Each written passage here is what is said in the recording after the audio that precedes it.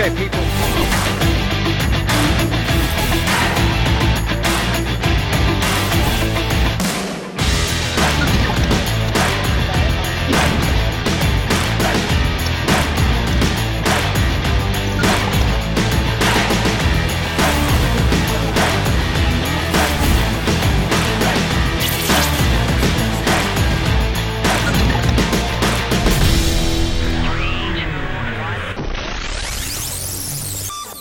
We have to prepare for a more angry world. And how to prepare? It means to take the necessary action to create a fairer world, to see that we provide everybody with decent access to the health system, that we make sure that those people who are really left behind, and I'm not speaking only on national levels, I'm speaking also internationally. If I see now the tragedy in some of the emerging countries like South Africa, like some countries in East Asia, I think it's all, I don't have too many remedies. The remedies have to be discussed through dialogue by the stakeholders of our global system. But I just see the need for such a dialogue, and I see the need for action. I see the need for a great reset. Welcome to Counterspin, episode 95. I'm your host, Hannah Spera, and you'll all be wondering where Calvin is. He is out in the field on a mission, and so I'm here flying solo, trying to get you through a big topic today. And of course, in that clip there, that was a word from our self-appointed global sponsor, Klaus Schwab. And while that clip was specifically addressing COVID-19 and the response that's been rolled out around the world, the same can actually apply to other United Nations and World Economic Forum agendas, which are part of this whole global reset, specifically climate change, energy and food, the disrupting of supply chains, the CBDCs, releasing mass immigration around the world through the Global Compact for Immigration, the further creation of division and chaos through racial division, and the policies in the UN Declaration on the Rights of Indigenous People, which is what we'll be looking at today. So the whole overarching aim, of course, is from this chaos. All these good Marxists are, of course, going to bring in the Great Reset, creating a new world order out of this chaos. And you're asking, how is this going to be discussed today? Well, co-governance. That's the topic, and it's been a hot button issue here in New Zealand, and we've got the election coming up in October.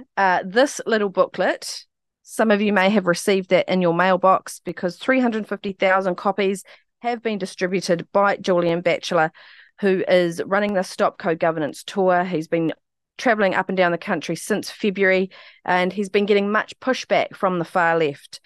And now he's getting pushback from the Electoral Commission. So in the next 100,000 issues of that booklet, he will be having to put a disclaimer, essentially saying that he's not supporting any particular party. He's just trying to raise awareness about all those who do not support co-governance. And the Human Rights Commission has also written a letter to him. So he's got his lawyers pushing back on both of those two organisations. Now, as I said, this topic has got the left very activated here in New Zealand. They're claiming that Julian Batchelor is a racist and he's very divisive, but this is all by design.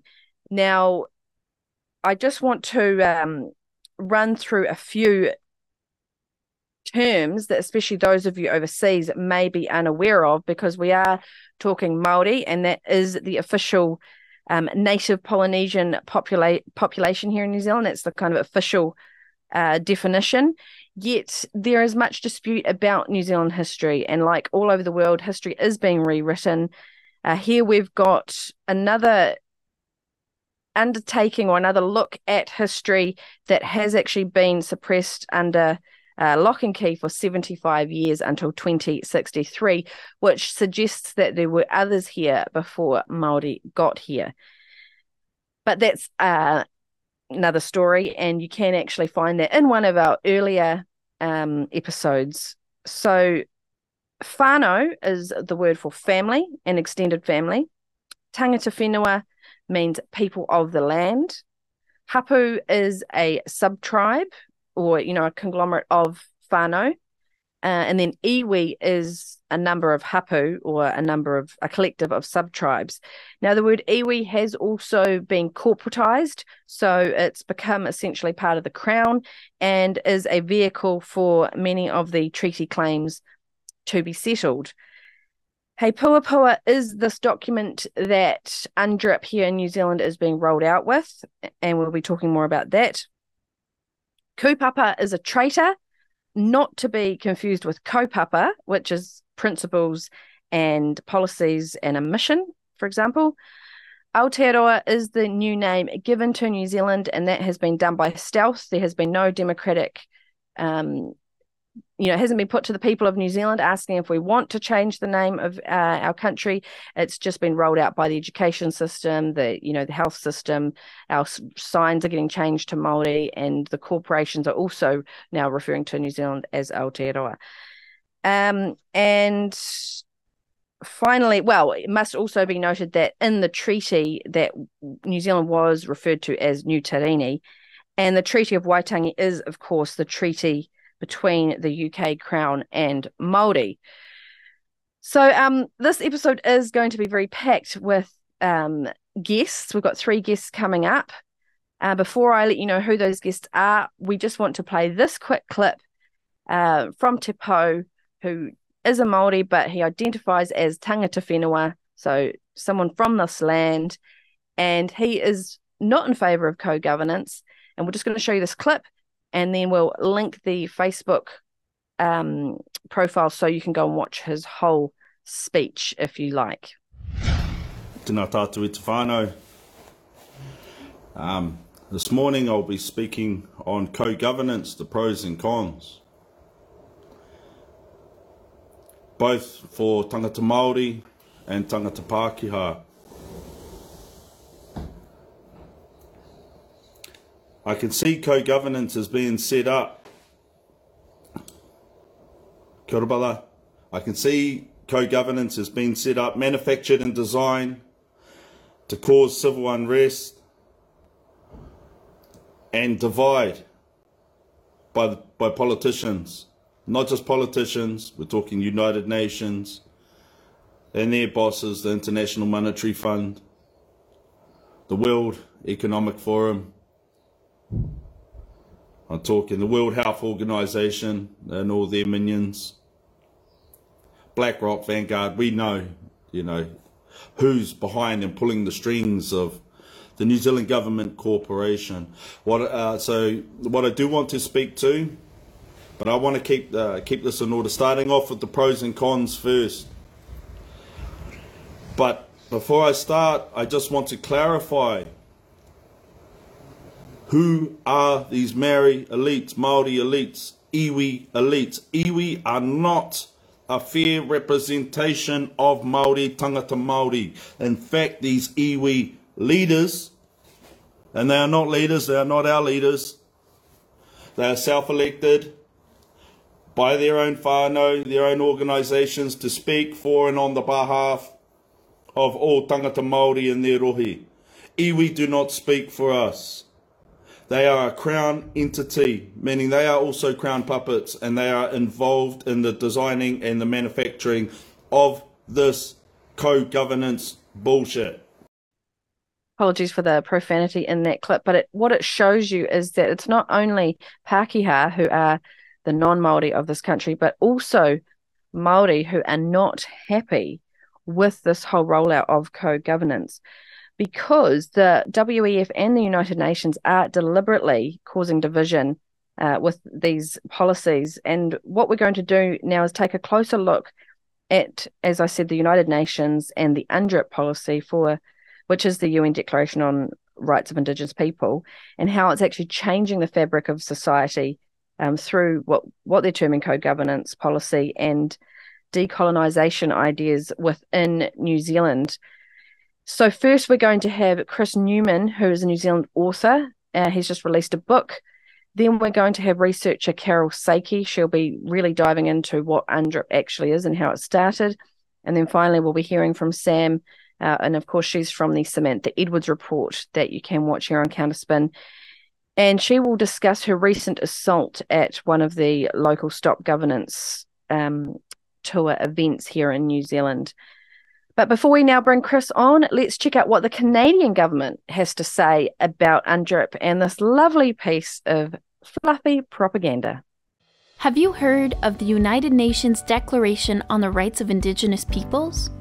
This is a document that sets global standards to uphold the human rights of Indigenous peoples, also known as a human rights instrument. For decades, Indigenous leaders from Canada and around the world had advocated for and helped draft a declaration to promote and protect the rights of Indigenous peoples.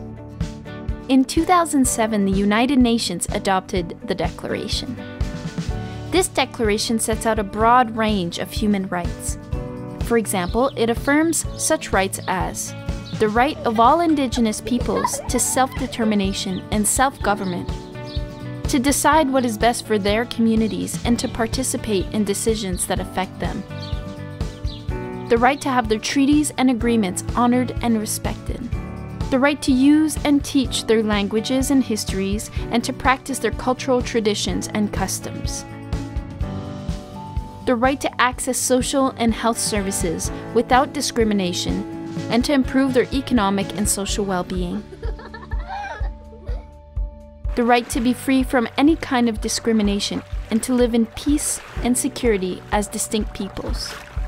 In Canada, the Declaration is a roadmap for the shared journey of reconciliation, one that respects the human rights of Indigenous peoples. To learn more about the Declaration and how Canada is working with Indigenous peoples to implement it, visit canada.ca/declaration. And now we are joined by local New Zealand author and social historian Chris Newman. He has written his second book and released that this week. It is entitled Fraud, Plunder, Treason, and Our Treaty. Thanks for holding that up, Chris. Welcome to the show. Oh, thank you, Hannah, and I'm very pleased to be with Counterspin today. Excellent. Now let's, before we kick into your book and how that relates to He Puapua and UNDRIP, let's get your comments on that video we just played. It's such a happy little video, isn't it? It makes this whole UNDRIP seem like a very good thing. Yeah, it reminds me of a kid's party. You know, suddenly it pops up and it says indigeneity, New Zealand indigeneity since 2007. You know, and we don't want to pop the party, do we? But let's get down to the facts. In 2007, suddenly the New Zealand government signed that UNDRIP agreement. How is it that since the Treaty of Waitangi in 1840, for example, until 2007, nobody ever thought about indigeneity? It was not an issue. Nobody even knew what the word meant except for a few anthropologists, and suddenly we're invited to this indigeneity party courtesy of the United Nations. What possibly could be their motive? What possibly could be the interests of people like Dr. Claire Charters, who's the New Zealand architect of UNDRIP? There she is, claiming to be an Indigenous person. And here's a photo next to her of two genuine Maori women from 1880. And Dr. Charters claims to be the leader of the indigeneity document, the He Puapua, and she claims to be Indigenous. And why I want to examine her is she's like a symbol of this whole thing.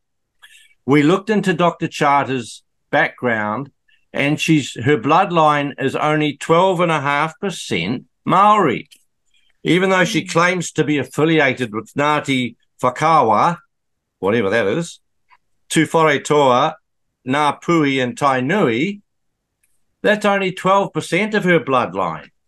So she's an Indigenous person, but 87% of her is Charters, Burnett, Stevens, Hodge, and Dawson. So the most Indigenous person in New Zealand, Dr. Charters, is only 12.5%. This thing's starting to look like a racket. Perhaps indigeneity is a kind of a sock puppet.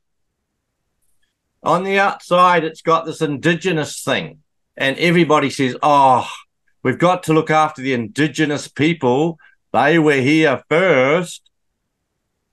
But which part of Dr. Charters arrived first in her 12.5%? It looks like a scam. Who would want to buy a product that was only 1/8 the advertised content? We've got a problem here. Dr. Charters is obviously a fake, and she's making money out of the UN, out of the New Zealand government, and out of her Auckland University. And obviously, anybody who believes this can't tell poop from plasticine.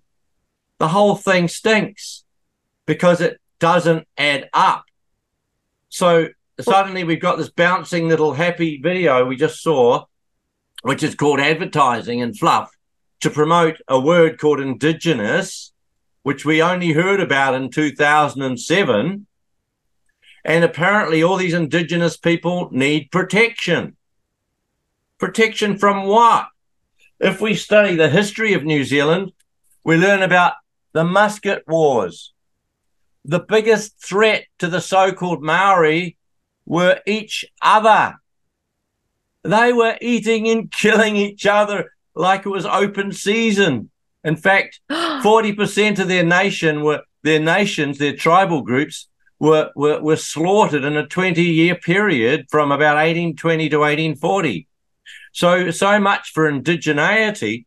Now, let's talk a bit more about New Zealand indigeneity. See this image here? This is the fairy people who were here before the Maori. They were fair-haired, blue-eyed people whom the Polynesian arrivals exterminated. Now, surely they were the original indigenous inhabitants. Where does this begin and end? Can anybody be indigenous, as Dr. Charters is? If she feels a bit indigenous and yet she's part of 4 little tribes, her 12.5% of her bloodline, what does that tell us about the United Nations program? Well, but this is the thing now, Chris. Anybody can identify as anything, and it doesn't have to even be true. A man can identify as a woman can identify as a man. So why can't I identify as a Maori, even though I've got 0% Maori blood in me? And, if they want to get so nitpicky about this word indigenous, which as far as I understand, it just means of this place or, basically born here. Yeah. So we're all indigenous, whoever was born here. But even if we were going to take it to mean, First Peoples or whatever, I could just identify as that, and that should be enough. Well, let's scrape down another layer, Hannah, because we're talking about the United Nations and documents. Maybe there's a little bit of ideology involved, a little bit of UN ideology that just helps to run this little program.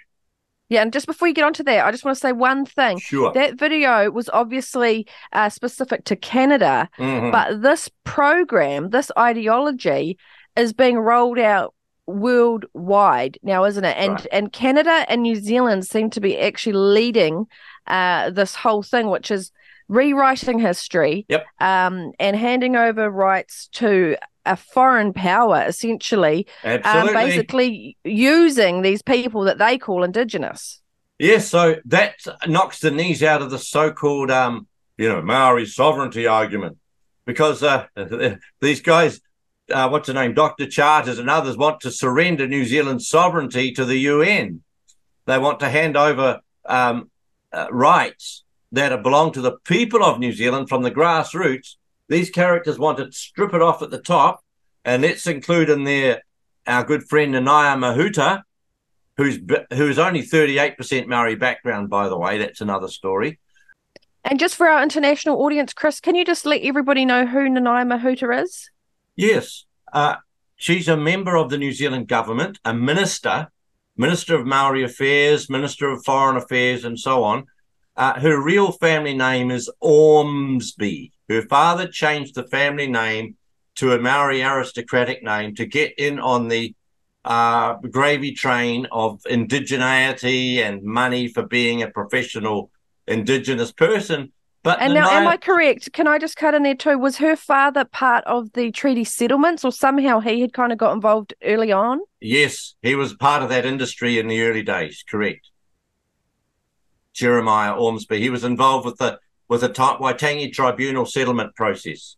That's he right. was Yep. He was an advocate and petitioner to the government to get money for Tainui. Right, yeah. So she's just carried on. Oh, it's worse. Boy, oh boy.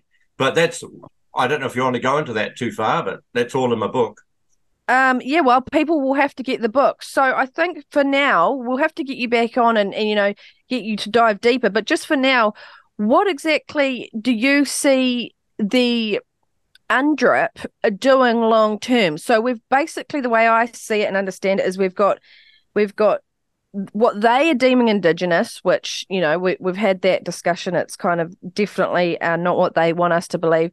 Anyone can identify as Indigenous, but they're saying with these iwi corporations, we're going to have Hei Puapua giving Māori, a seat at the table without, being actually democratically elected.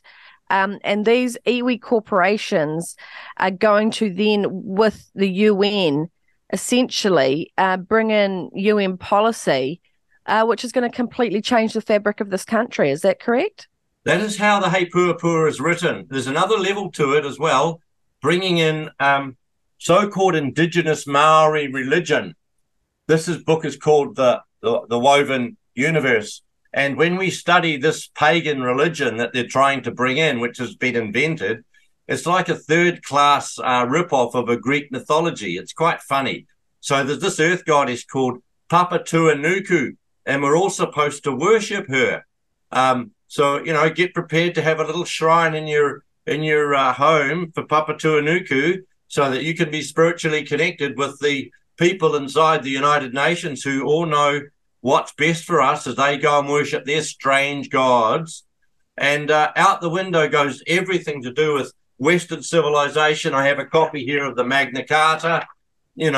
About 2,000 years of civilization go down the drain as these twerps and ignoramuses move into positions of responsibility inside New Zealand as mini puppets of the UN globalist corporate movement to plunder each country using the means of divide and conquer. And the wedge is indigeneity, because they can because Chris, sorry, yes? I'll just jump in here again, because for our international audience, we want you to understand, like what Chris is saying, it's basically a Trojan horse that's coming in through this Māoridom, and of course the majority of Māori have no idea what's going on and they're just being used. But the way that they've done it is they've basically changed the name of this country to Aotearoa from New Zealand without even a referendum. They are using Māori words. They've changed road signage in this country. Yep. They've even got corporations and businesses pushing the Māori language. When what is it? Is it 12% of New Zealand is Māori? I mean, it's such a small, and I think only 2 or 3% even speak Māori. Let's jump into that. There's been 200 years of intermarriage since the very strong connections were established with New Zealand and Australia and Great Britain. So the original Maori people, who were called tangata Maori, no longer exist. And people who are their descendants are mixed race, as we've examined with clear charters. So their racial mixture is all kinds of people. So they could claim to be Maori under New Zealand legislation if there's even a slightest hint in the background. And they call themselves tangata whenua. But that just means people of the land. Tangata means people and whenua means the land, or it can also mean the placenta. So the original people who were here, the Polynesian migrants who arrived about 600 years before the British did, long ago ceased to exist. So this is a fiction. It's an imagined state, but it is a very clever Marxist tactic to invent something to confuse the enemy because nobody knows in New Zealand how to handle it.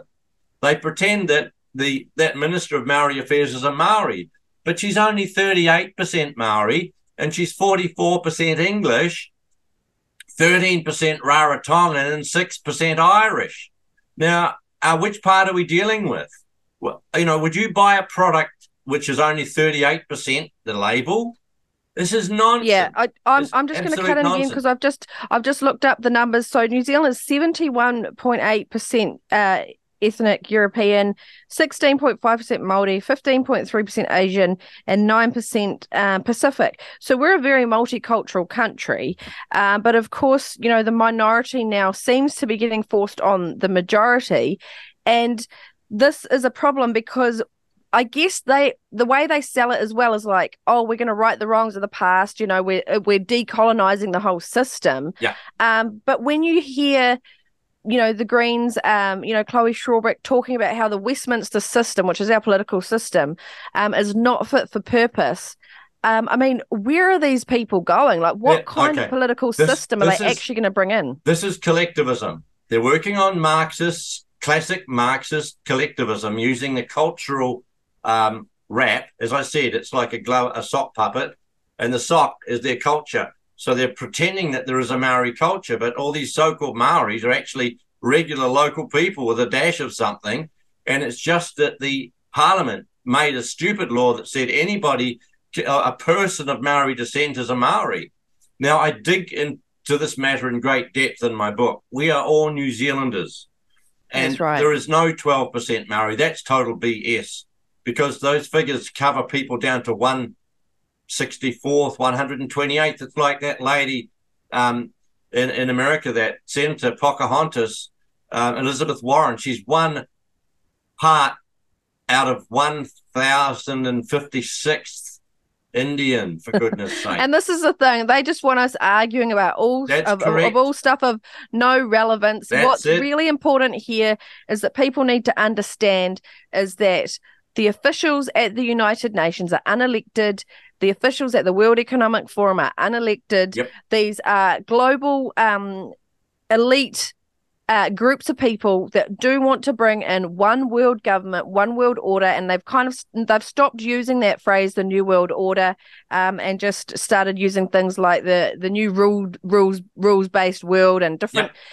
Or the Great Reset, because they've realized that people are cottoning on to what they're doing. Yep. And essentially it's taking away the sovereign rights of each nation state, right from out from under it, bringing the legislation and the policy through, our local councils, and now with the split in New Zealand based on race. Yep. And it's really concerning. And just one more comment from you, Chris, because what I've noticed is that the New Zealand politicians are all talking about it in terms of the treaty. Yep. They are not even actually mentioning the United Nations. And no. The He Puapua states very clearly that this is about UNDRIP and bringing that in. So why, do the politicians not even know about the United Nations and how this is coming in? Is it just a great big conspiracy? Or why do they seem to be ignoring the elephant in the room? Groupthink. They're afraid. They don't know how to handle cultural Marxism. Most of them have not studied the ideological and intellectual forces that are against them. They're amateurs in a game which is being played through the UN by some very talented people who understand psychology, history. Particularly once they get their hands on money, they're able to mobilize academic resources and get all the professors singing off the same song sheet. So there's a lack of moral courage, lack of intellectual ability, a lack of life experience. It's a complete failure of guts, and a walking away from the very things which save us. It's our treaty. The Treaty of Waitangi is ours. It belongs to us. And it's amazing. It actually solves the whole problem because it protects us with the British common law, the whole system and tradition that goes back 3,000 years in the UK, back into the guts of the Bible, the 10 Commandments. All that is baked in and it works. We don't need Indigenous treaties. We've already got the first Indigenous treaty, which is the Magna Carta. It's amazing. And earlier than that, the 10 Commandments. That's a treaty for everybody. So these guys, the so-called Maoris, which are all gone now, 200 years ago, were killing and eating each other. That's straight out violation of the commandment. You're not meant to kill and eat your neighbours. That's not very good policy. No, it most certainly is not, Chris. Now, let's just try and bring the focus back on our founding document, which is Te Tiriti o Waitangi, signed on February the 6th, 1840, and that is the official document recognised by international law. In English, it's referred to as the Treaty of Waitangi, and there are a number of documents, different versions floating around, and there seems to be a lot of confusion, Chris. So could you just give us a little bit of a history lesson and clarify some of that confusion for us, please? In 1840, an offer was made between the Crown, the British Crown, and all the people in New Zealand, including the chiefs and tribes. It was presented through the British, and a draft was written. And here is a book about the draft. It's called the Littlewood Treaty because it was an English draft was written. There's the text of it on the front of the book. Yeah, and that's by Martin Dutray, and we've got copies of that, merch at counterspinmedia.com if you want one. It was translated into Maori by missionaries William's family, father and son, who'd been living here 17 years, perfectly bilingual. So the chiefs and tribes were invited to sign, and they all, well, not all, but 512 of them, that's the majority, did. Quite happily surrendered their sovereignty so that they could stop their war and move in under with each other and move under a British rule and sovereignty so that we could begin to live together peacefully as one nation. Because why? Because they could also see the French coming and they were worried about the French, so they wanted to go with the English? Yes, that's correct. And that they were worried because of the Maori tribes one group had actually killed and slaughtered 27 French Marie and Dufresne's team about 50 years previously or whatever, and they were worried that the French might come and extract revenge on them. So they had good reason to hide behind the skirts of the British.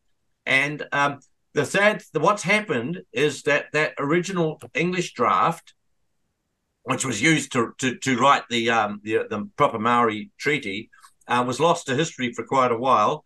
And was floating around. There was another thing written by a man called Freeman, who was a sort of an observer of events, and he wrote a little report. And that was not accurate, and that's what got passed and pretended by the government that it was the English treaty, which is a total lie. But all that is covered in the fraud part of my book. That's why I got fraud here.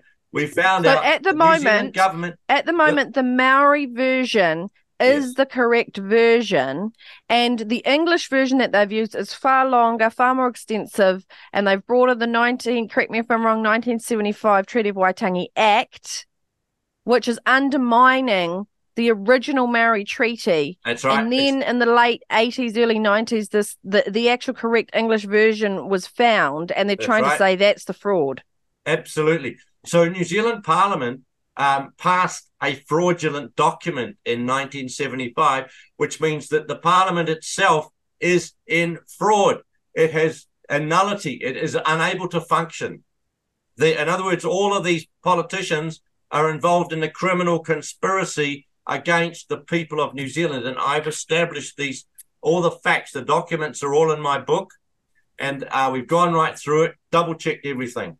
The Parliament is in fraud. What they're doing is, in fact, and UNDRIP and all that is invalid. It's illegal. It's a conspiracy against us, basically. Yeah, well, I wouldn't be surprised if they know that, they've done the dodgy on this treaty, that they're now trying to bring in this UNDRIP to supersede it. Yep. And to make that, the founding, or well, not the founding, but the way we go forward with that legislation and policy. Cover one crime with another. All right, I'm going to have to cut in there, Chris, Sure. and we're going to have to wrap it up. So why don't you quickly tell people where they can find your book, what the name of it is again, and where they may be able to find your other work. So fraud, plunder, treason, and our treaty. We are going to open a website this weekend on Shopify. You can order that book. Each of those words covers the 3 stages of the rape of New Zealand. First the fraud, you got to get the trickery in, then you got to get access to the resources, and then the treason comes. And the treason is when these characters in the government betray us to a foreign power, which is the United Nations. And treason is a hanging offence. So why would they remove that offence off the statute, the politicians, other than the fact that they were doing it? They're protecting themselves. This is the kind of criminality in plain daylight. Every single politician in New Zealand is part of this crime. And now they're standing up for re-election and they want the people to vote for them. Look, this is just such a can of vomit. It really is. And it's so ridiculous. They can't tell poop from plasticine. These are really dumb people we're dealing with, but the sinister ones are behind the UN. They've got the smarts and they've got their representatives here, little agents popping around the place, busy keeping the fires burning, keeping people divided and fighting over stupid things that are totally irrelevant, like whether there is or isn't a Maori, for God's sake, or whether Aotearoa means anything. Sorry. We might get a couple of those books off you too, Chris. So if people want to contact us, maybe we can ship those out to them as well. So thank you so much for joining us, Chris. Really appreciate that. And that book definitely sounds like a fascinating read. It's kind of like the history that you won't learn at school. I mean, our history on New Zealand is pretty bad anyway, but this sounds really a lot more like the true history, not the rewritten history that they're trying to force on you now. With a sense of our own pride and dignity and value as one people, which is what we are. That's right. We're going to stay strong as one nation and look, internally, as much as Chris Hipkins, the Prime Minister, and the globalists want us to constantly look externally, we can look after our own nation and our own people. Thank you so much, Chris. Have a good day. All right, bye. I'm actually really looking forward to reading that book. Speaking of which, we will have those available at merch@counterspinmedia.com. Just flick us an email and we will send that out to you for a donation. Also, you can get a copy of Martin Dutre's The Littlewood Treaty.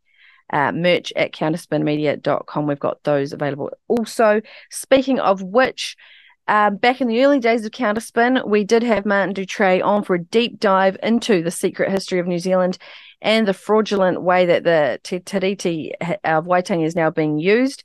That is a 2-part series with Martin, and the first part is episode 19, and we will have that linked down in the description below. Now, Chris did actually mention these fraudulent actors that we've got here in New Zealand. So before we bring Carol on, who will further look into UNDRIP, we're going to play you a bit of a compilation of this fraudulent bunch down in Wellington, and they are, of course, all vying for your re-election this October. So let's see what they all have to say about this topic. The government is finally about to start wider consultation on the controversial He Puapua report. So you remember the report was written so that Aotearoa New Zealand can meet its obligations to Indigenous New Zealanders in the eyes of the UN. Its authors call it a roadmap to fair power sharing between Māori and Pākehā. You know, in 2019 a report called He Puapua came to government, but was never shown to one New Zealand First Cabinet Minister. Not shown to any of us. Not shown to our policy staff or any of us. That report was deliberately suppressed because, in short, it is a recipe for Maori separatism. I want to be clear about He Puapua. He Puapua was incredibly important, but He Puapua is not the plan.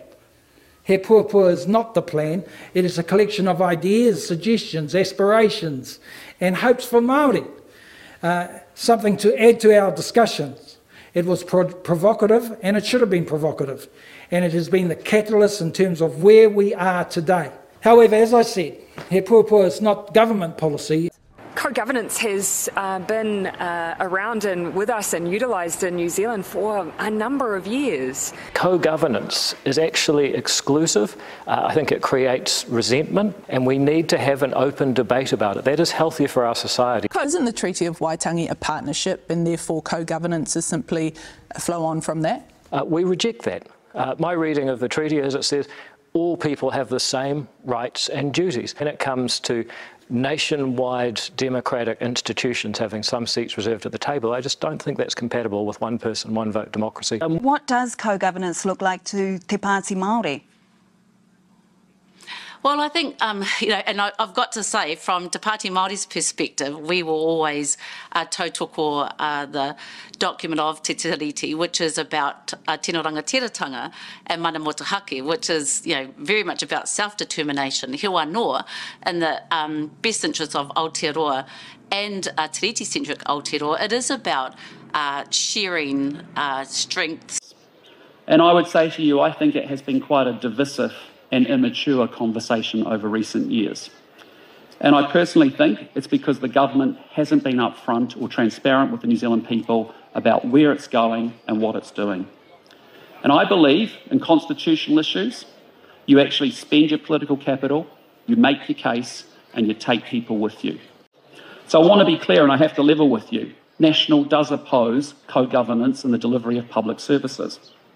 We believe in a single, coherent system, not one system for Māori and another system for non-Māori, for the delivery of public services. Things like health and education and justice, and for critical infrastructure like Three Waters. Wait on there, Mr. Luxon. Isn't Three Waters, or is it Nine Waters now, a creation straight out of the same United Nations Hei Puapua co-governance playbook that the National Party under John Key gave birth to? Co-governance, the actual discussion is tino rangatiratanga in the articles of the treaty. That's what the discussion is. And the actual discussion is when Māori are able to control our people and our land, it's good for everyone, whether it's looking after our rivers and our waters, looking after our community, that is good for future generations. One of the things that has been very difficult for people to speak about openly without being cancelled or branded a racist or branded prejudiced is what we say in Kaitaia, the kaupapa, the issue of co-governance. And what are most of the Māori in Parliament and politics talking about? Co-governance. We need honest and transparent governance before we need co-governance.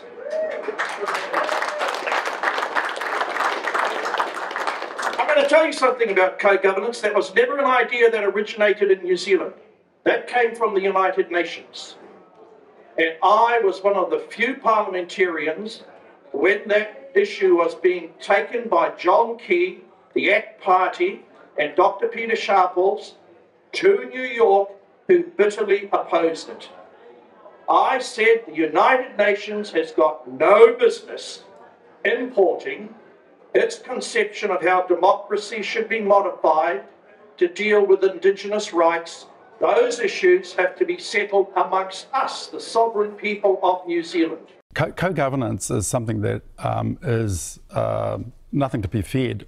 The Pāti Māori goes further and says quite clearly we own the water, and there's no evidence to suggest that that claim is wrong. There have been fiery scenes at Parliament as the Māori Party co-leader was kicked out, accusing Judith Collins of Māori bashing. But the National Party leader insists she's just doing her job. Here's political reporter Benedict Collins.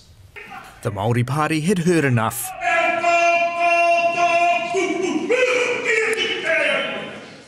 Order. The member will now leave the chamber. It was this question line around separate systems for Māori that sparked it. Does she in any way accept the view in He Puapua that New Zealand has two spheres of governance? It is 2021. That's right. In my view, Mr. Speaker, I think New Zealand generally accepts that we have a relationship between the Crown and Māori. We are now joined by the lovely Carol Saiki from Wake Up New Zealand. I think she's probably the most researched great-grandmother in this country, and it's such a pleasure to have her. Welcome, Carol. Oh, thank you very much, Hannah. A pleasure. Now, we've got a lot to get through, and you, like I say, are so well researched. It's going to be a really difficult task for me to kind of try and keep you on track and make sure we get the best out of you and make it as easily understandable for the viewer as we can. So I think let's get straight into it. What we're going to do is put it into context, this whole Hei Puapua kind of co-governance situation, and you're taking it right back to the United Nations. So why don't we start with the United Nations Declaration on the Rights of Indigenous People, or UNDRIP as it's abbreviated to. Can you give us a bit of a what is it type of overview? So the UN Declaration of Indigenous People was actually introduced into the UN Assembly on the 13th of September 2007. Now, that had been planned for 25 years prior to this, and members of the iwi had actually been part of that planning right up to that point. So there was 11 absentees who didn't vote on that, 114 that agreed to it, and 4 countries that rejected it. And that was Australia, America, Canada, and New Zealand, of course. So that was, there was a number of things within the declaration that were pointed out. One of those was the Indigenous people there should be no discrimination against Indigenous people, and that they should be used as a full, effective way of implementing legalities, constitutions within states. Okay, now back in 2007,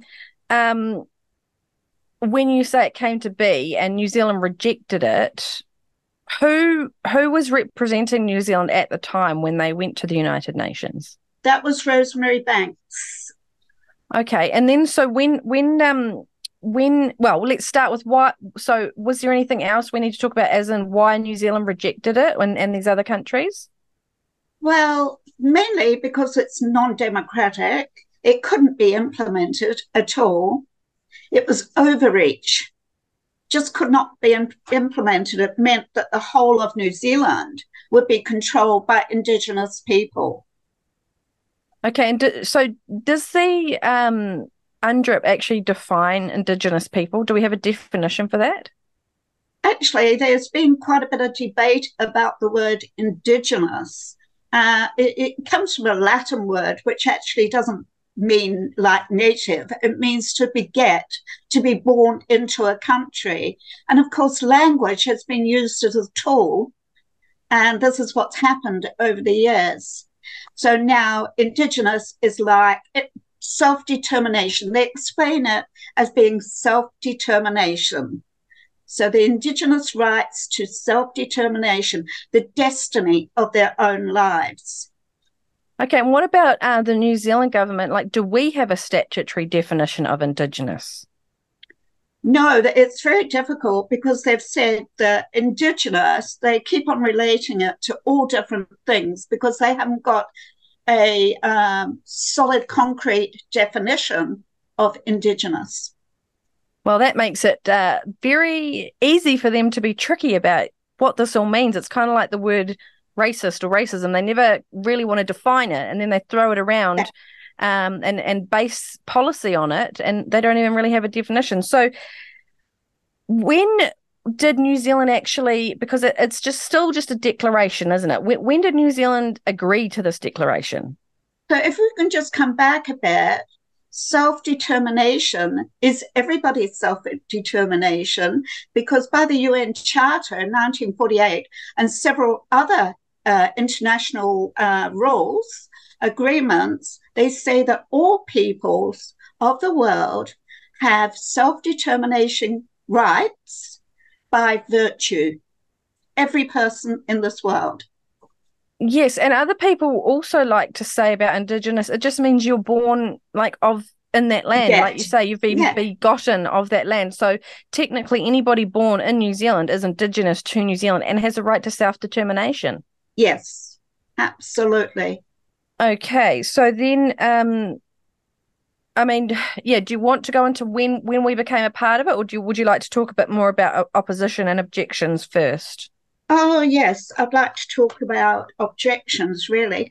There was 4 provisions in the UNDRIP that New Zealand rejected. They were Articles 26, 19, 32 and 28. And they were about redress compensation for land that is being used, is owned legally by other people, because they wanted complete control of all the land. And that was too difficult to implement because already Indigenous and non-Indigenous, as it says in the declaration, people already legally own parcels of land. So you can't go and implement that right throughout New Zealand and give compensation for all land in New Zealand. And this is what Rosemary Banks actually says. The other thing was that it's incompatible with the legalities, the Constitution and the Treaty of Waitangi, and also the land rights, where it's a violation of land rights, violation of property rights. They didn't take into account of any land settlements that were already going through the treaty. So that wasn't taken into account either. The other thing was veto rights over the laws in Parliament. So there were veto rights that other people had no opportunity to actually have anything to do with those veto rights at all. It was just two citizenships of New Zealand.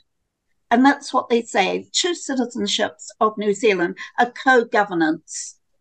Wow. Okay, so they actually use that word citizenship, two citizenships. Yes. Wow. Okay, so that was rejected. That's what you're saying. Yes. So then they've obviously gone and rewritten it a bit, probably kind of worded it not necessarily so divisively, and come back and create a document that New Zealand was happy with in the end. Is that correct? Yeah, and that was under the Labour government. Okay, Carol, is there anything else you'd like to add now before we move on to actually discussing how it was then eventually adopted? Yes, in September 2007, Horemaya, he was the Minister of Maori Affairs under Labour.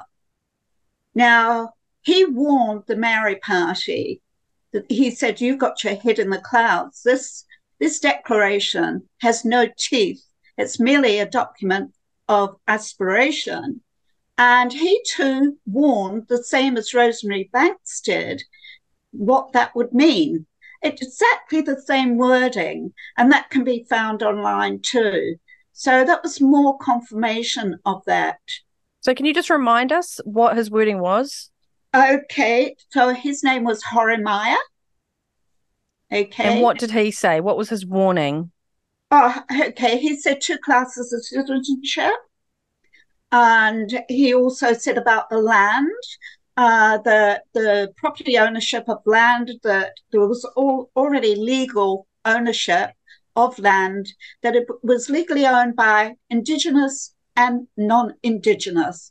And those words were used. Okay, and we're going to link everything that you're talking about in the description box below, so people can go and extensively research this all for themselves also. That's good. Okay, so now how would you like to discuss exactly this whole document was eventually adopted? Where did it kind of start, and then who finally adopted it?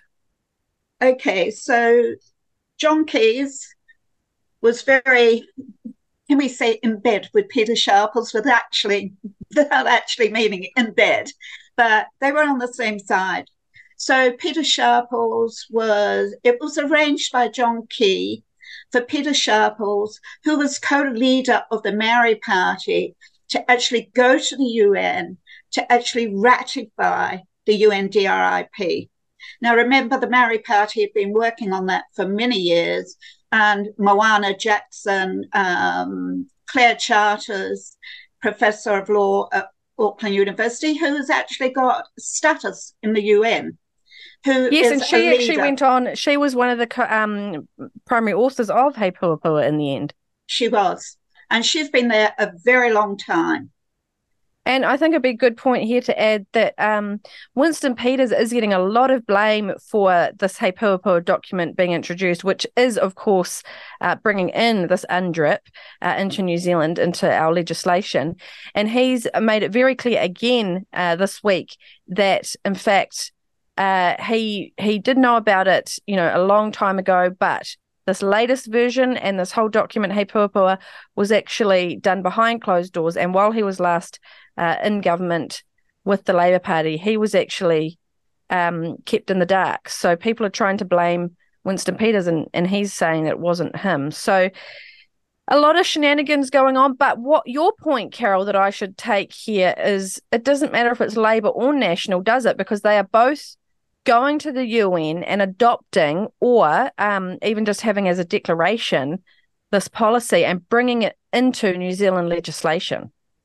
Yeah, what you've got to remember is you've got certain parties, like you've got the Maori Party, you've got Labour, Greens, and to some aspects ACT, all of them really are on board because they all know that the Human Rights Commission, represented by Claire Charters, okay, she's Human Rights Commission, and you've got the National Iwi Chairs Forum, and you've got the government, all in bed together doing this UNDRIP. They're doing it together, all implementing it. So this is exactly how it is worked through different committee phases and stages. Is that correct? And then, yes. Then in the end, they, spit out the He Puapua document. And, it says right on the front page, this is a report of the working group on a plan to realise the UN Declaration on the Rights of Indigenous Peoples in Aotearoa, New Zealand. Absolutely. So this is, undoubtedly the UNDRIP, as you say, taking effect here in New Zealand. Is there anything you want to go into detail about in regards to that connection between these different groups and maybe UNDRIP and co-governance? We really need to actually speak about this word co-governance. I think it's really important to remember that there's a law of nations, an international law of nations that says that groups are not states and only states can agree to these international agreements. So therefore, it has to be enacted out in political realms within countries. This is where they had a problem. This is why it's happening here like this. So we've had the Canadian Indigenous group over from Canada, and they have been talking with Willie Jackson and others. There's been massive meetings right across the country around this, and they have been trying to show these Indigenous groups how to enact out the UNDRIP in New Zealand, because they've already done it in Canada.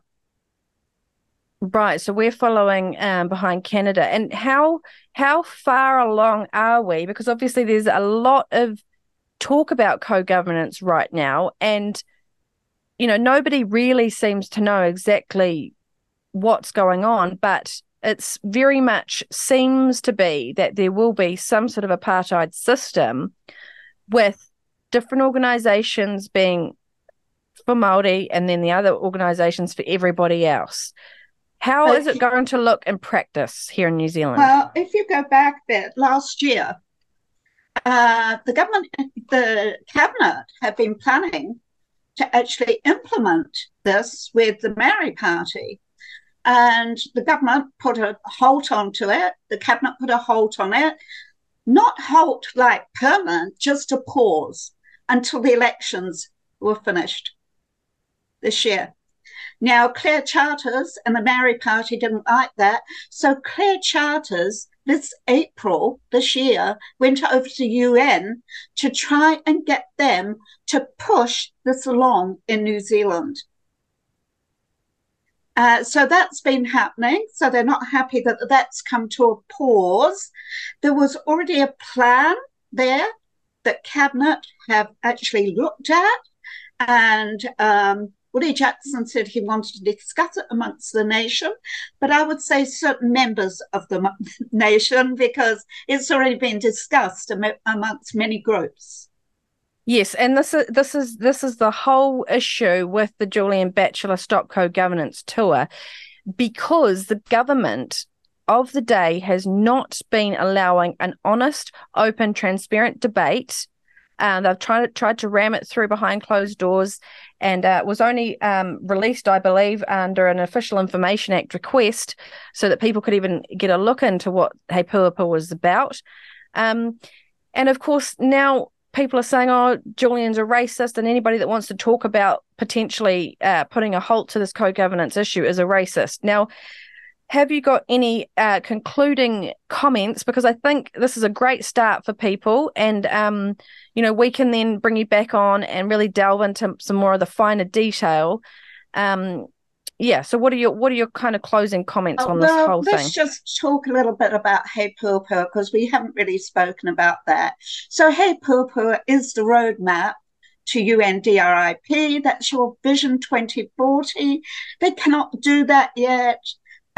Me, personally, I believe it's because they have not got a sovereign state in New Zealand, of Indigenous sovereign state, and wherefore you cannot make... I'm just going to cut in there. What do you think once they bring in this? Once they bring it, like if they were to bring it in as they want in 2040, what is the final goal? Do you think of the UNDRIP? Okay, so I just believe it's total governance of New Zealand. And do you think they want a technocratic state? Yes, absolutely. Yes, and it's all in UN favour, because that's globalisation. Also, that globalisation, if you think one step further, we're looking at multi-stakeholder cooperation, actually a partnering. That's the UNWEF partnership of 13th of June 2019, stakeholder governance. Well, what we've got in New Zealand, if it's co-governance, that is a stakeholder governance. So that actually expands the globalization of stakeholder corporations. Yeah, so it'll be iwi corporations dealing with the United Nations and global corporations, and in the end, we won't even be voting for these people because they are just getting put on these boards. Carol Saiki, thank you so much. We're going to have to wrap it up there, and we'll look forward to getting you on again another time. Yes. Thank you so much. Bye. It really is worth checking out the United Nations Declaration of the Rights of Indigenous Peoples and the He Puapua document for yourselves. Just like heading to one of these Stop Co-Governance tour events will help you inform yourself, stopcogovernance.kiwi. And hey, you may actually be treated to a cultural experience when you go. Maybe the far left will perform a haka for you.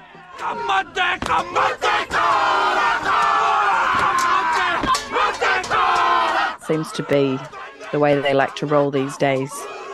But on a serious note, do take some friends and be armed with your camera, because these events can get pretty sticky. As one person knows, and that is Samantha Edwards from the Samantha Edwards Report. She joins us now to discuss exactly what happened to her when she attended the Palmerston North event recently. But before we bring her on, we thought we'd give you a bit of a treat, because this coming national election here in New Zealand is already being dubbed the election of the minor parties by the mainstream. Now, many of these minor parties are in fact alternative minor parties, very much breaking away from the establishment. So let's see what they all have to say about co-governance. Very soon, this current Labour government is going to take your assets. He Puapua was put into play by John Key back in 2010, so National is all over this. And if you expect them to start unravelling it and pulling it back, then you can think again. Equity under the law, playing as one team. No co-governance or elitist structures, and no second-class citizens. We will protect and uphold the New Zealand Bill of Rights as supreme law to stop the government tyranny. We believe in protecting free speech and supporting women's rights. We will take race out of everything. It is about need, and we oppose co-governance. Can I just run through some issues facing New Zealand right now and see where you, as part, either individually as Vision New Zealand or as part of a grouping of political parties or political interests, would be co-governance? No. No to co-governance. Co-governance, no, we're opposed to co-governance. Again, I see that, or we see that as elitist. We support localism. people before globalists, respect for different views of our communities, and the fair treatment for all of us.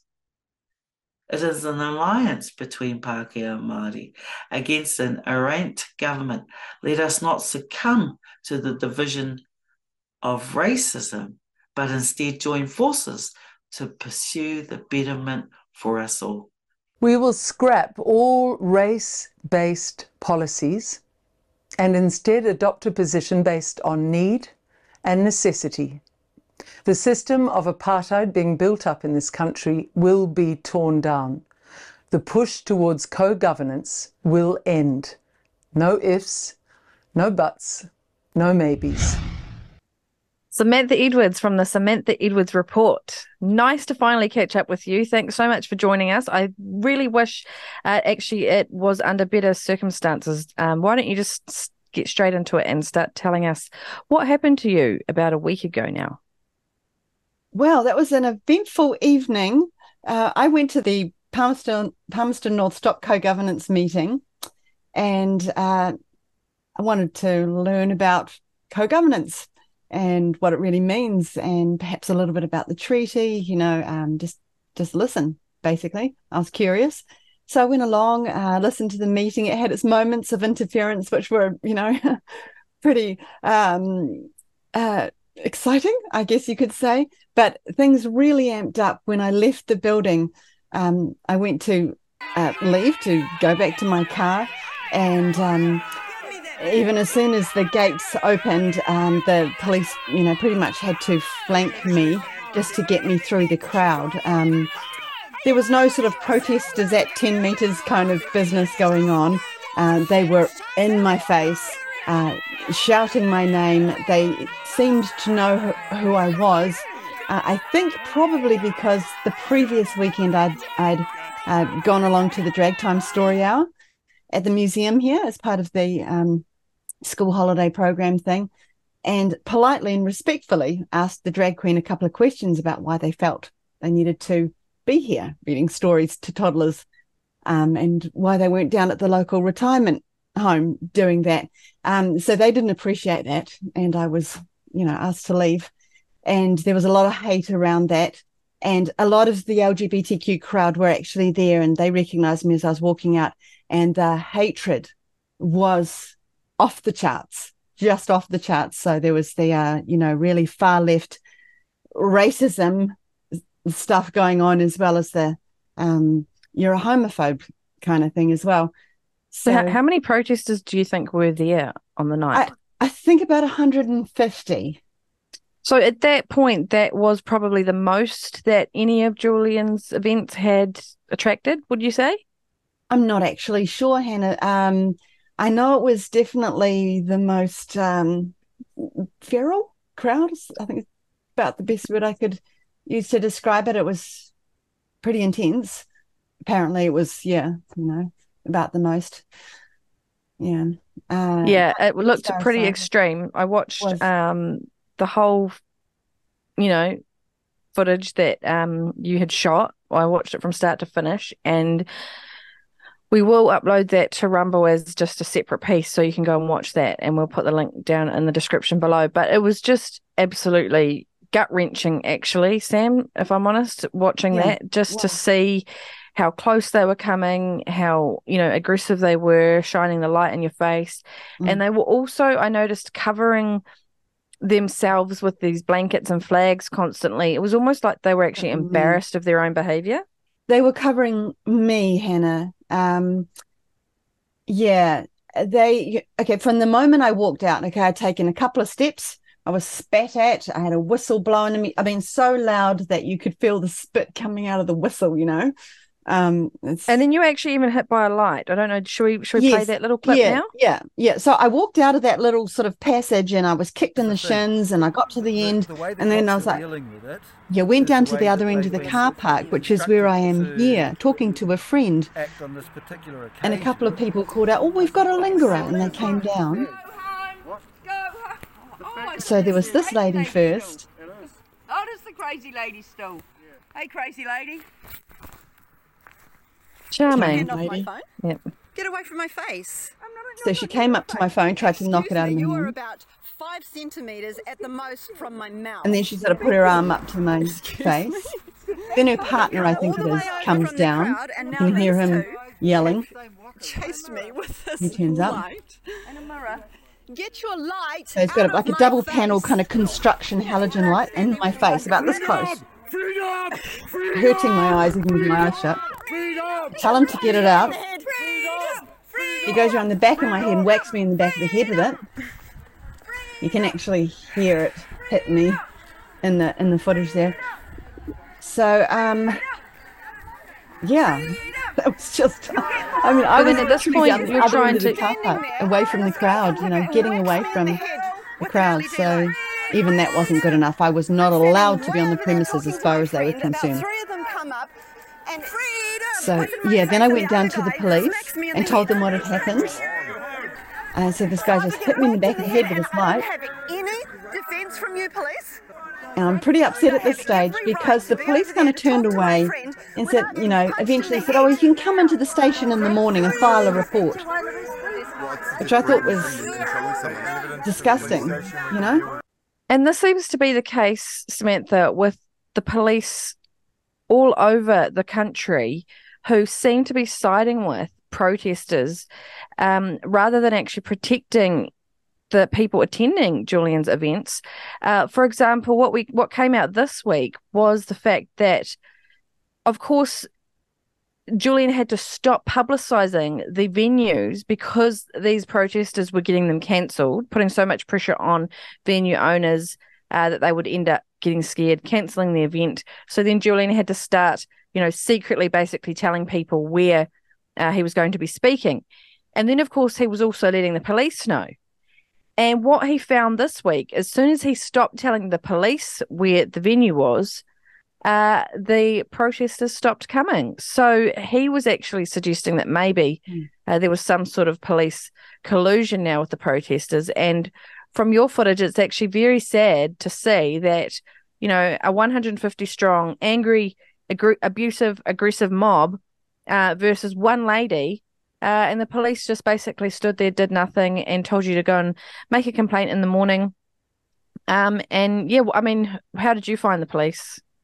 I would have been a lot quicker to jump to that place that Julian is, I think, now considering the whole collusion thing than he was. I thought it was horrifying because they had seen it all. The spitting, the whistling, the flash strobe lights in my face, the pushing, the shoving, the kicking, then the being hit on the head. And it was by that point, like when I'm yelling there at the police, you're not going to do anything. It had already been sort of, 10 minutes of just, I'd never experienced anything like that. And I was just incredulous that they weren't going to do anything. Obviously, the guy who's just whacked me in the head with this is a big light. It's like that a big double panel thing. He's just hit me in the back of the head. I'm not going to be able to necessarily identify him, but he's here right now. Do you want to, but they didn't want to know. They didn't want to know. And some of the criticism, sorry to cut in there, from the police was basically, well, you should just leave. You should just go to your car, just hurry up and get away. But you are just as, you have as much right to be walking in that area as those protesters, do you not? Absolutely. And I felt strongly about that, Hannah. There was so much pressure. Get in your car and go home, and I was actually doing that. I had gone all the way down the other end of the car park. And I was just talking with a friend, then I was going to get in my car and go home. And then when I'm hit in the head, and then I go and tell the police about that, and they, it's your fault. You should be at home. And I'm thinking, as I'm sort of fuming about this, walking back to my car, I'm thinking, actually, if I was to do that right now, I am actually empowering this. I am actually surrendering territory that my children are going to suffer for. I'm not comfortable doing that. When he said, when all these people are shouting at me, to go, I'm thinking, if this is, how do I explain it? If this is what we do, if we surrender to this kind of bullying and intimidation, then we're kind of almost approving of this. Well, they get more emboldened. This is the thing, and this is the right. real problem. So with I the police turned back actually, and I was like, okay, I think I'm going to stay right here. Thank you very much, and I'm going to film. And so I did that. I did it respectfully. I never shouted abuse. I didn't swear at anyone. I was just leaning against this bus stop because I thought, if I'm leaning against something, they can't accuse me of advancing or inciting. So I'm just standing there leaning. And this, you mentioned before about how they were holding things up. There was 2 of them which I believe were assigned to me because of certain things they said during the night. A drag queen in stilettos with a big platinum wig, and another rainbow clown lady who was holding a big sort of rainbow blanket, and they were holding in front of me so I couldn't film at all. And I thought, again, this is amazing to me. There's just this hypocrisy of, we can film, we can shout, we can abuse, we can hit, we can kick, we can spit, we can do anything we want, but your presence is so offensive to us. And they didn't even want me to film anything. And I couldn't help but thinking, what are these people so afraid of? The truth? Well, and can you imagine what it would have looked like if it was, the shoe was on the other foot? Like, had you been, a far lefty, an Antifa type, and that group, had they been a rowdy Julian Bachelor attendee group, which of course the mainstream media is labeling far right, white supremacist types, but of course they're not. They're just, when you look at all the footage from the events, they primarily look like retired, scone eating, tea drinking, very nice Nana and Pop types. Let's be honest. And do you want to bring up at this point what the Antifa types are doing? This one lady that came in and actually almost, I think, pretty much caused one of these lovely elderly women to go deaf with her whistleblowing. Should we play that clip first, and then, or do you want to set it up at the Hastings meeting? Sure. Yeah. Well, I was going to mention the Hastings meeting, Hannah. I think it was a couple of nights later where they actually had to shut it down because, as you'll see here, there's this lady who actually just gets up from her seat and takes Julian's laptop and just lifts it up and smashes it on the ground. As you can see here, there's lots of police, again, in the room. I don't see any of them running up to stop this from happening. Takes them a while to get there, and by the time someone finally sort of starts to escort her out, she knocks the data projector off the ground and smashes that on the ground as well. And then actually later in the meeting, they storm. They actually break down the door or push their way in, and so a little while after that, there's a haka being performed, and the whole meeting had to be shut down. So that's the kind of stuff that's going on, and it's horrendous. It's absolutely atrocious, and it's like, as you say, it looks like the police are just kind of standing back and letting it happen, very much like what happened at the Posey Parker event in Albert Park back in March. I can personally testify to telling the police that things were just about to kick off before they really did, and they just stood there and did nothing and watched it all happen.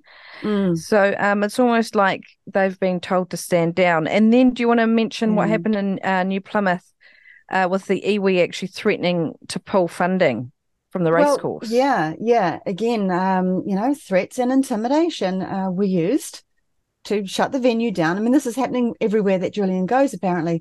The venue's being shut down. I don't know of the last one where it wasn't shut down. The iwi threatened the racecourse, I think, which was where it was being held.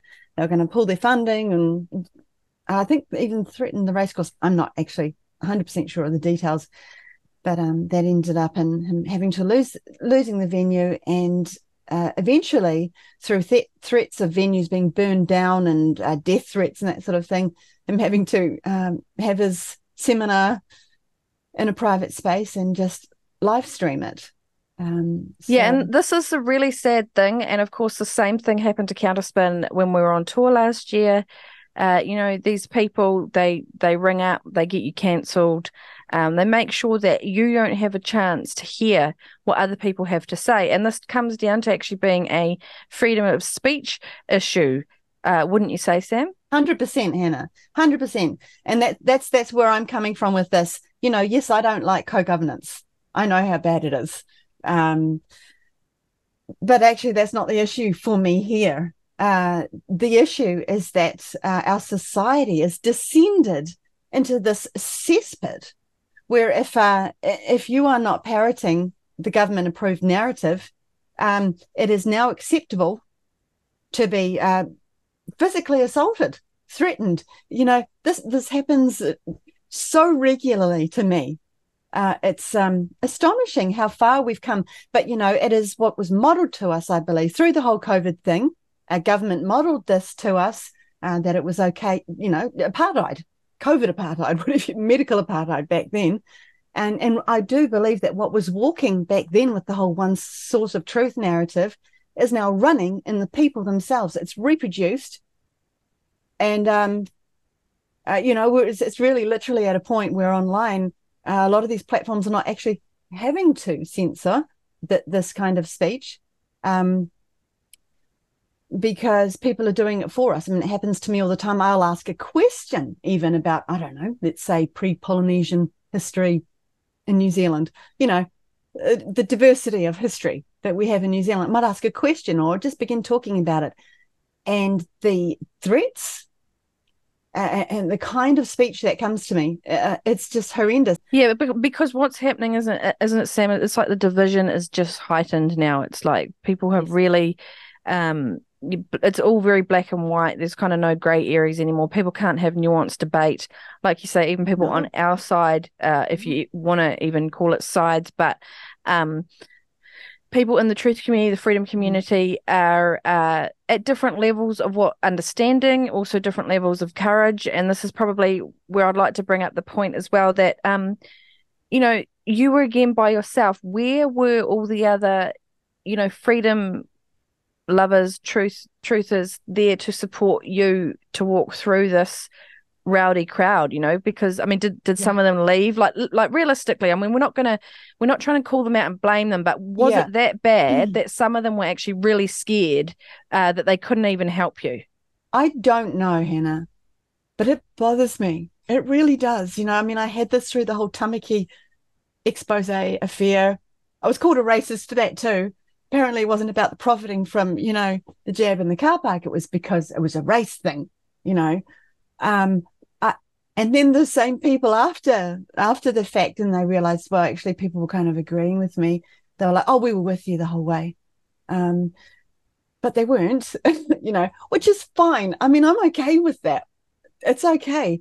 But it's like, for example, and, I hesitate to say this because I don't mean to offend the friend that I was talking to down the other end of that car park.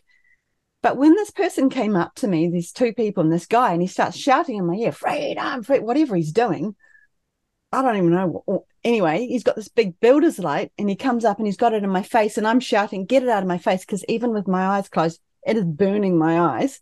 And he goes around the back and hits me. My friend disappeared. A man.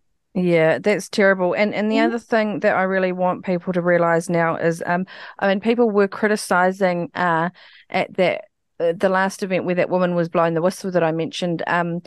Someone from the crowd yelled, "Pull her pants down." Well, what someone said to you, and we'll play this clip. It's quite hard to hear, but someone said, "Give her a cuddle," and then someone else says, "Or give her a root." So let's play that and see if you can hear it. I thought it was very terrible. They give it to you. Oh, Felicia's still here. They call me Felicia. I don't know what that's Felicia. Give her a cuddle. Give her a cuddle. Give her a good room. Okay, I'm not prepared to actually go into my car with people watching. This is where I've been really begging the police to escort me back to my car, because this whole thing of, well, you should be at home. You're inciting violence by your very presence. well, at that point, I couldn't even go to my car. I was trying to tell them that all night. I was huddling up to the police because last time we went down that end of the car park, I got smacked in the head with a light. So, no. At this and point, you don't want them to even see more what car you're going into either, because that's dangerous. Because well, then they might the follow drag you. queen thing last week, the week before, they put photos of my car online. Yeah, my see, face, this is profile. like doxing and things. So, Yeah. this next clip, do you want to introduce that? It's about a false narrative, like you're feeling like, they're trying to say they're all inclusive and everything, but of course, you're not allowed to have your own opinion, are you? Yeah, it's just a tiny little piece, which might seem a little bit insignificant, but this is again where I've asked the police to escort me back to the car. Are you going to come with me? And I've asked if he could ask this woman who's been, she's this close to my face all night in front of my phone. I've been down low, up high. I can't get away from her. She won't let me film. She's going to leave now, so let's just let her leave. I just want to make sure she doesn't do photos. So the police says, let's just let her leave now. She's going to leave now. I mean, even that verbiage is like, rather than saying, move aside and let her walk, because this woman has been here all night long. Let us leave. Let her leave now. It's an interesting way to put it. And then the woman says, "Yeah, but I just don't want her to get any footage, even on the way back to the car." Which I just thought was interesting. Makes you wonder why these people are so fair and inclusive and divert and all about diversity. Why is there a whole crowd of them that are allowed to film, but I'm not allowed to get any footage? Yeah, people with nothing to hide nothing. That's right. The other thing that you wanted to talk about as well is the media misrepresentation, and this protester removed. So is that's referring to that last event that I mentioned where they said to pull her pants down as well? So we'll play that clip. Yeah. Do you want to set that up? Yeah, so as you can see, actually watching this footage, I literally just walked in the door and there's this scene going on.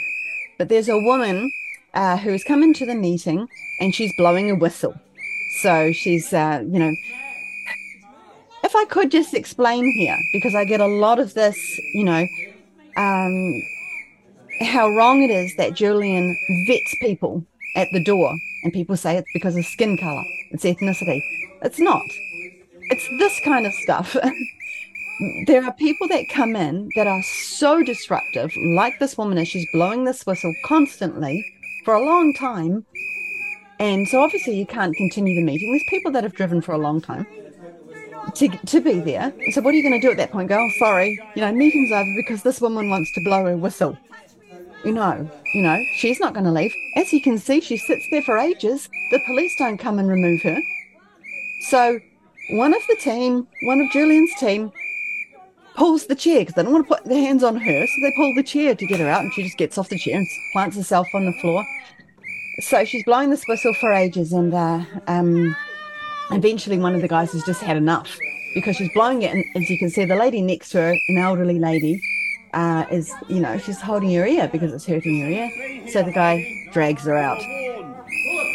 And so even at the start there, I think one of the leaders, one of the team puts her hand on the protester's arm to sort of put her out. And the protester turns around and says, "You hit me."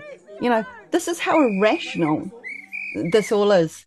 Yeah, apparently she's actually she's a well-known activist, and she's not quite the full quid, let's say. Which I would never have guessed. Yeah. She's meanwhile, but Hannah, if I can I just interrupt? Yes. I listened to her little spiel outside in the car park afterwards, where she's actually, you see it on the full entire video thing. And she's got the megaphone. She's going, and she's got the broken voice.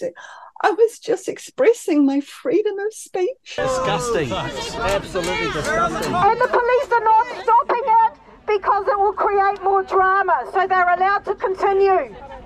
Police, you need to stop that. That's disgusting. Even though they've assaulted me, there are at least 4 people in there that have assaulted me tonight for expressing our right to stand up against racism. It's horrible to listen to, it's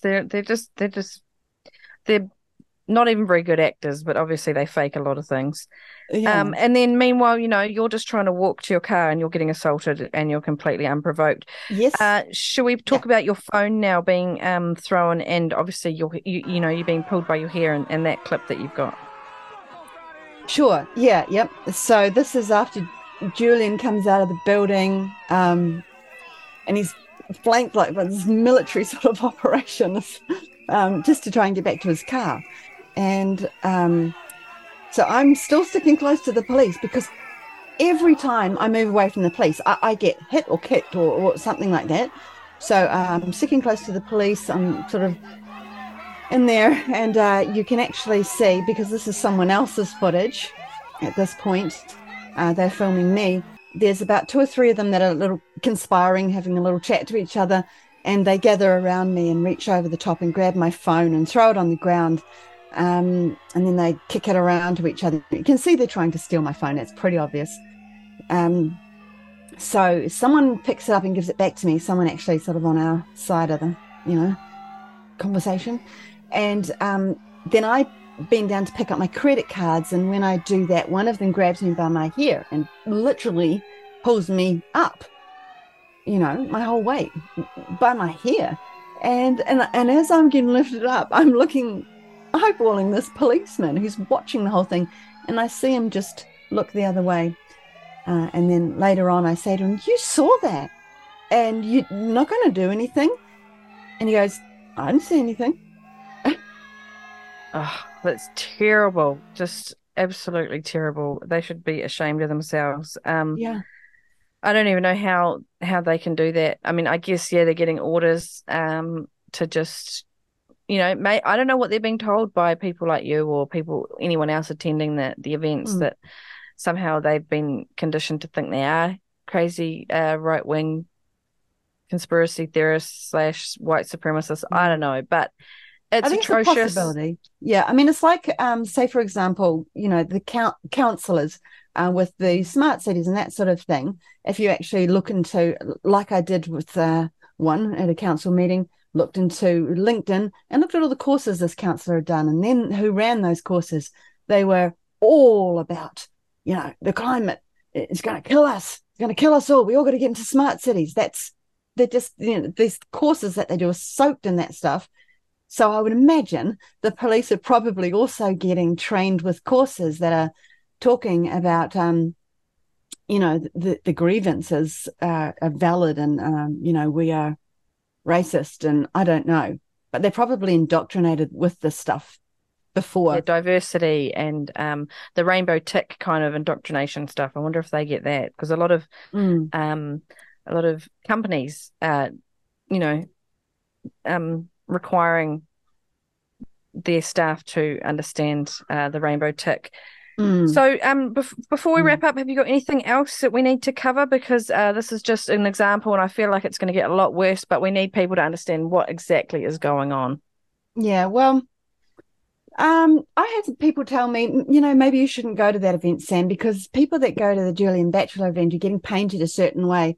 But, personally, I feel like if we don't confront this fierce vilification of any varying stream of thought than the government narrative, this wall of ignorance is just going to get wider and taller, and we won't be able to do anything about it at that point. So we have to act. We have to combat it with truth, light, and that is what this event was about. An opportunity to learn, discuss, think, go home, do our own research, and decide where we stand on the matter. But right now, that is something that's being denied, just shut down. And and this is what's happening, is that the protesters are assuming full-blown racist status, of anyone for merely attending. No rational conversation, no discussion. So it's a pretty sad state of affairs.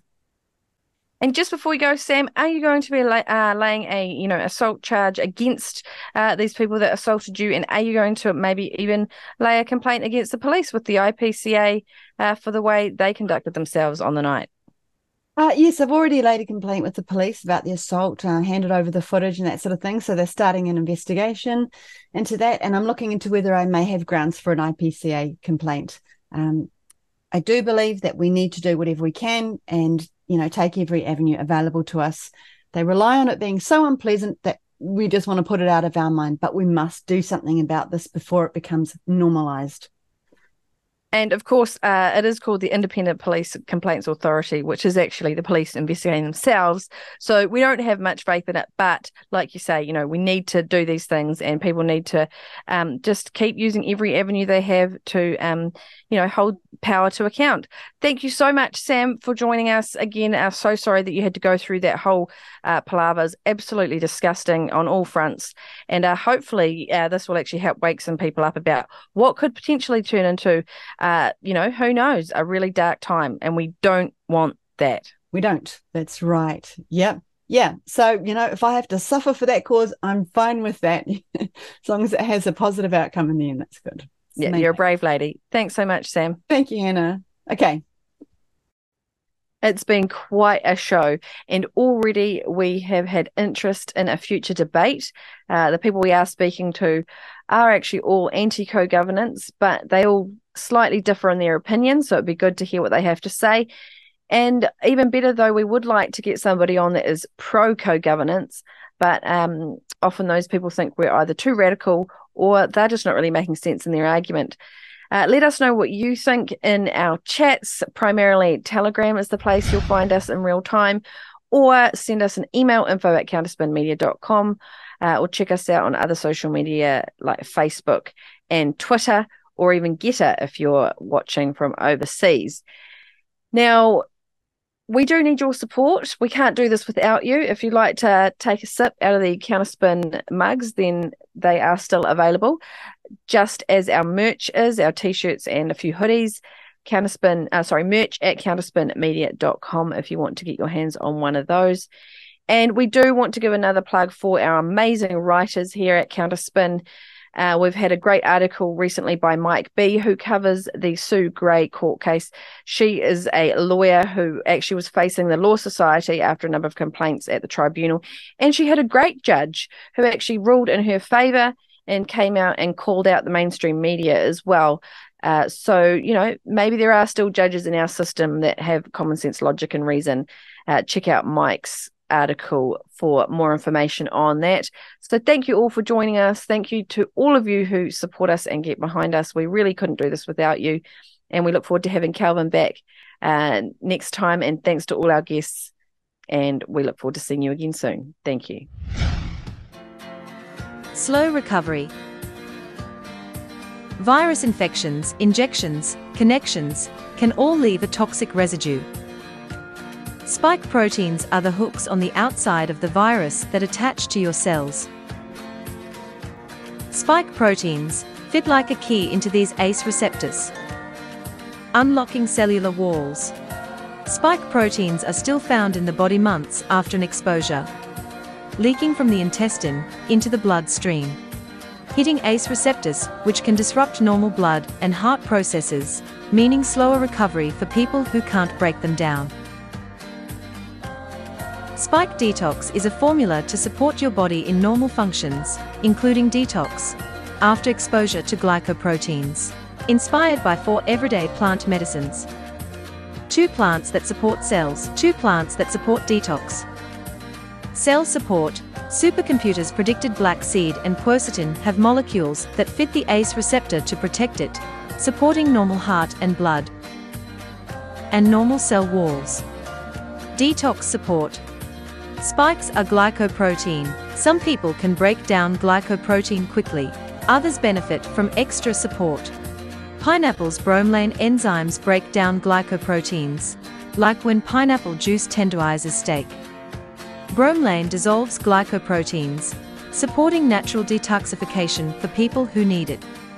Acetylcysteine is a stable form of amino acid cysteine inspired by similar compounds in garlic, an antioxidant powerhouse shown to increase bromelain's ability to dissolve spikes. Spike Detox supports normal heart and blood, supports normal cell walls, supports natural detoxification, because not everyone is bouncing back quickly. Spike Detox is available from extralife.co.nz. Enter promo code CSM at checkout for $10 off your order, and Extra Life will make a special donation to Counterspin. Extra Life, for maximum longevity. This product is a dietary supplement. It cannot diagnose, treat, or cure any disease.